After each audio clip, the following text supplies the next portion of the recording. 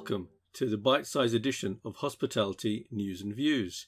In today's edition, Raj and Richard discuss travel. If BA don't have any 737s anymore, didn't they get rid of them all? I think. They started getting rid of the big planes. Yeah, the really big ones. Yeah. So I mean, who's going to take them there? I'm sure, right? I'm sure Mr. O'Leary will find a way. I think. Maybe.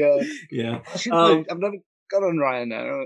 I've been on EasyJet, but yeah. No, I've been on Ryanair. I've been on Ryanair. It's very strange actually, Ryanair. I have no problems with it. Last time I flew on Ryanair, it was fine. But they do tend to go to airports out in the middle of nowhere. So you end up having to really think about how to get to where you want to get to when you land. It's not a straightforward thing. I don't know if they still do use I don't know if it's Ryanair or EasyJet, and Frankfurt was like, it was nearer to Stuttgart, I think, something like, it's like it was some crazy airport. There wasn't Frankfurt at all. But nevertheless, supply and demand, isn't there? And to be honest, you can't complain because the price is so cheap. So you got to. I mean, the model. Yeah, you can't. I mean, anybody who complains about it really should reflect on the fact that what are they doing for that price? Who else can do it at that price? On the price, that's right. And then you've got the infrastructure that springs up around it, where you've got then the cheap buses that take you from one city to another or collect you from the airport to deliver you to where you are. It's in fact, talking about planes and trains and automobiles, I suppose.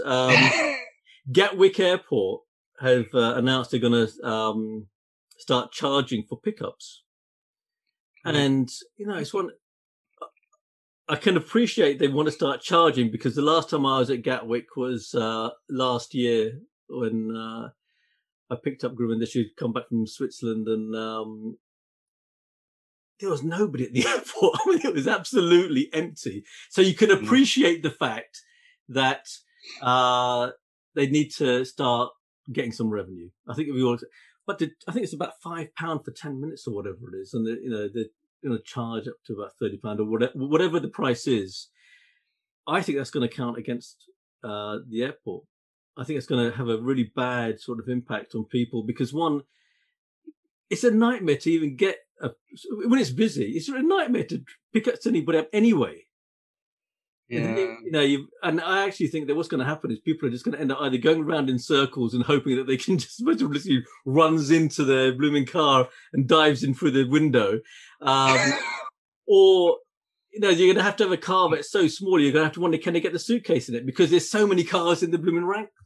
It's a horrible thought, isn't it? I mean, there might be smaller airports, but can you imagine going around Heathrow doing that? They did have something, but before COVID even, I was a bit worried at once, like that you can't drop off people at arrivals or the other way around or something like that.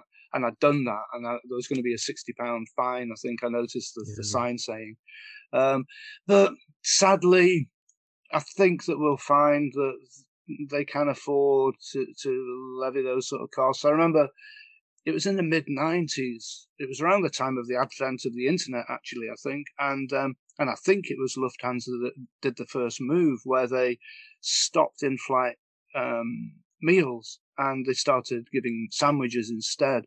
And I thought people are going to move to another airline. That's just not going to take off.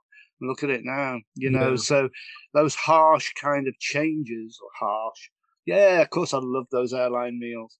Not that I'm a frequent traveller, but but yeah, I think they can probably afford to levy those changes. We're going to have to lump it, I think. Sadly. Yeah, but I think that it's inevitable that prices are going to go up because of what's happened. Generally, it's just an inevitable thing, isn't it?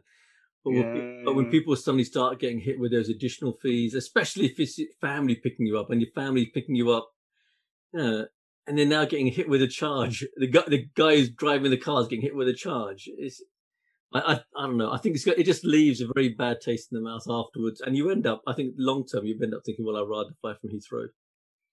In the same way that that, we know, and, we can talk about this on another occasion perhaps, but the repurposing of buildings in the same way there could be repurposing of land. Let's say that there is some bit of vacant land close to a nearby tube station, if we're talking about London. Then, somebody could say, tell you what, if people get a tube from Heathrow to, I don't know, Hatton Cross, and there's some big potential car park there where they can just collect people there. Again, we're going back to the market, supply and demand, really, aren't we? That something could shift, and you could get the tube to some nearby place where they can pick you up free of charge or at a lower cost. I don't know. I think with Heathrow that's a possibility, but with a lot of the other airports, highly unlikely. Yeah. The airports are kind of positioned themselves in a way that they can only be accessed by bus or car. And it's if you see me on Dragon's Den shortly, Raj, with a proposition that I'm going to buy up land close to every airport, then you'll know where it started, and I'll thank you for this. Yeah. No, but it's I think the travel industry needs to be able to make sure that people can travel, obviously safely, but they need to be able to feel that they can go through that process again without feeling like they've been fleeced. Yeah, it's because that's how you change things, isn't it? You allow the change to be. You talked about the meals in terms of going from hot meals to sandwiches. How much do you want to bet they went out of their way to make sure their sandwiches were tasty, and they made sure that they're probably not now. Who knows? I don't know. But at that time, there was where is everybody else, and I think that we should accept that things are going to change, but we need to also think about people wanting to go again. I mean, one of the things that I'm hoping we see is that if people are staying in country, that they do more trips. I mean, it'd be nice people should go back to the old days of actually learning a bit about their country by traveling around it. And if that can happen, that'd be great. But you'd want them to be able to go through a similar process each time rather than, have a story that they put on Instagram saying, God, wasn't it horrible? We hope you enjoyed listening to this bite-sized edition of Hospitality News and Views. The full editions are available on all popular podcasting platforms and include additional material which we hope you will enjoy. Thank you.